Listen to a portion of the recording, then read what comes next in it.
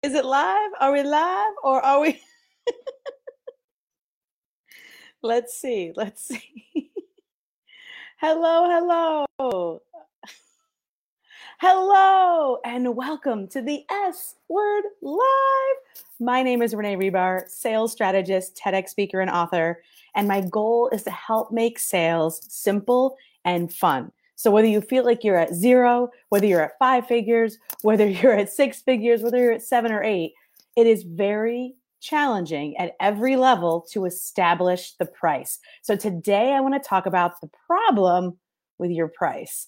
So this happens all the time. I've been teaching people to sell, often for the first time, since 1994. I've had my own company since 1996, selling for others and then teaching others to sell for themselves. So for those of us who haven't met, I want you to know that I care about you and your business, and selling does not have to be sleazy or slimy.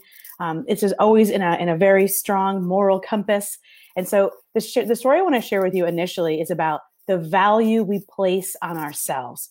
And then I want to share about the value that our customers place on us. So by establishing value in those two formats, the value we place on ourselves and the value our customers place on us, it will help you fix the problem with your price.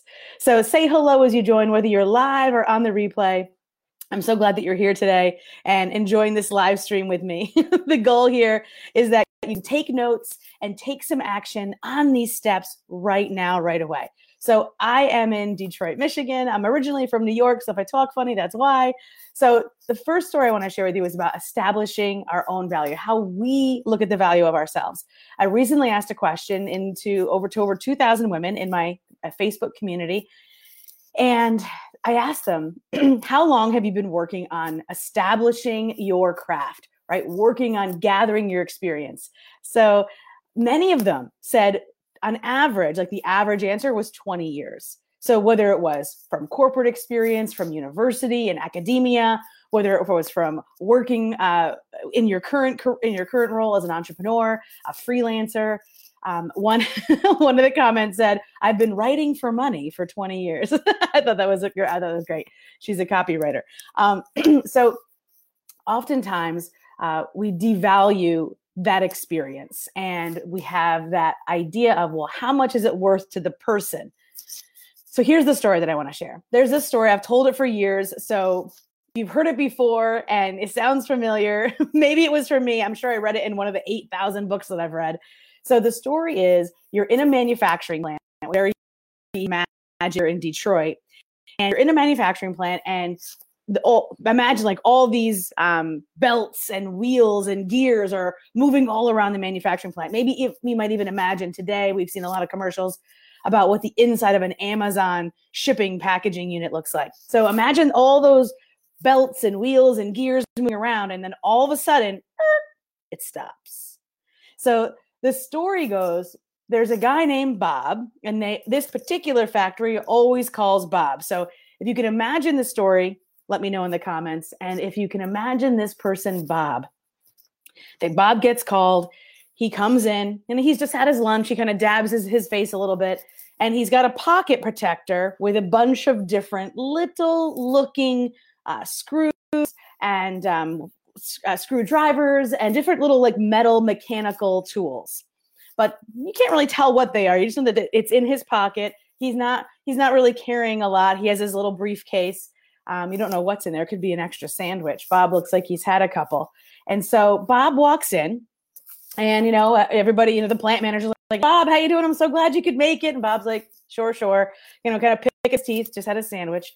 And he walks up to the main box that controls all of the gears and belts and all the components, right? All the electrical components. And he looks at it, takes out a little tool from his pocket, and he moves around a little bit, left, right. He kind of puts the tool in and turns it 3 times, and then everything starts working again. Now, the accounting department is where the story starts to get funny, because Becky over in accounting is like, why are we getting a $10,000 bill from Bob? I was there that day. He was there for 30 minutes total, and 20 of those minutes he was talking to Jeff, the plant manager. Well, because Bob didn't charge you for the 30 minutes. He charged you for the 30 years of experience to know exactly what to do in exactly the right moment with exactly the right tool to get the result that he was actually getting. So he's paid for the result, and he earned that money not just in 30 minutes. He earned it over the last 30 years.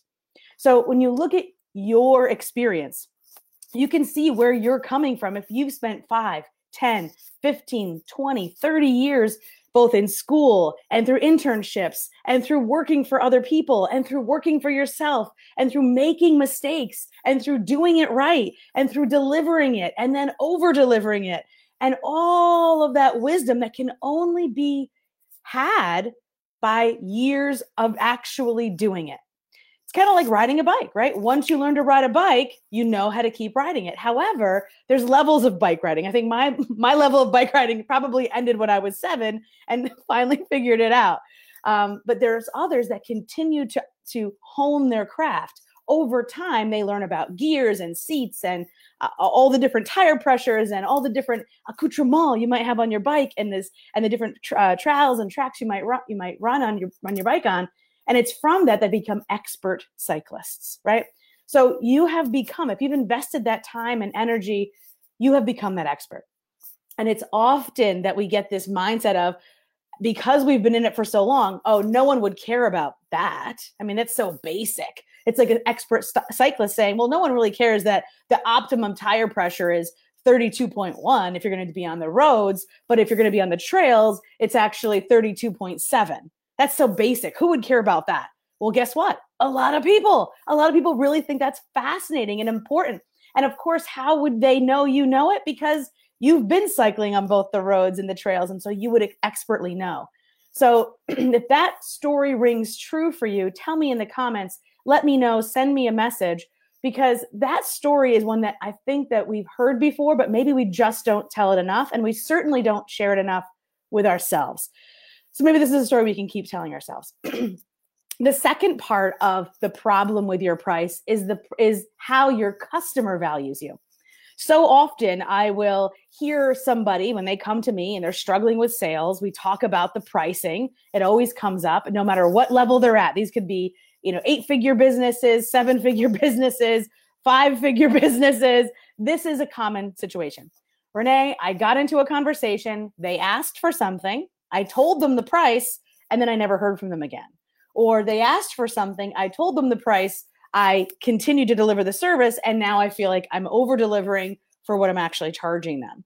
So those are two very common scenarios. And the way to combat that is to establish your value using a structure system that I call RH3. It's my RH3 method. It's three results, 3 hows.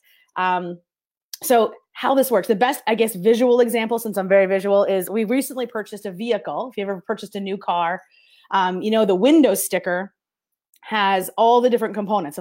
Like the Bose stereo system valued at $6,000. I'm like, wow, it's got to be pretty good if they're valuing it at $6,000.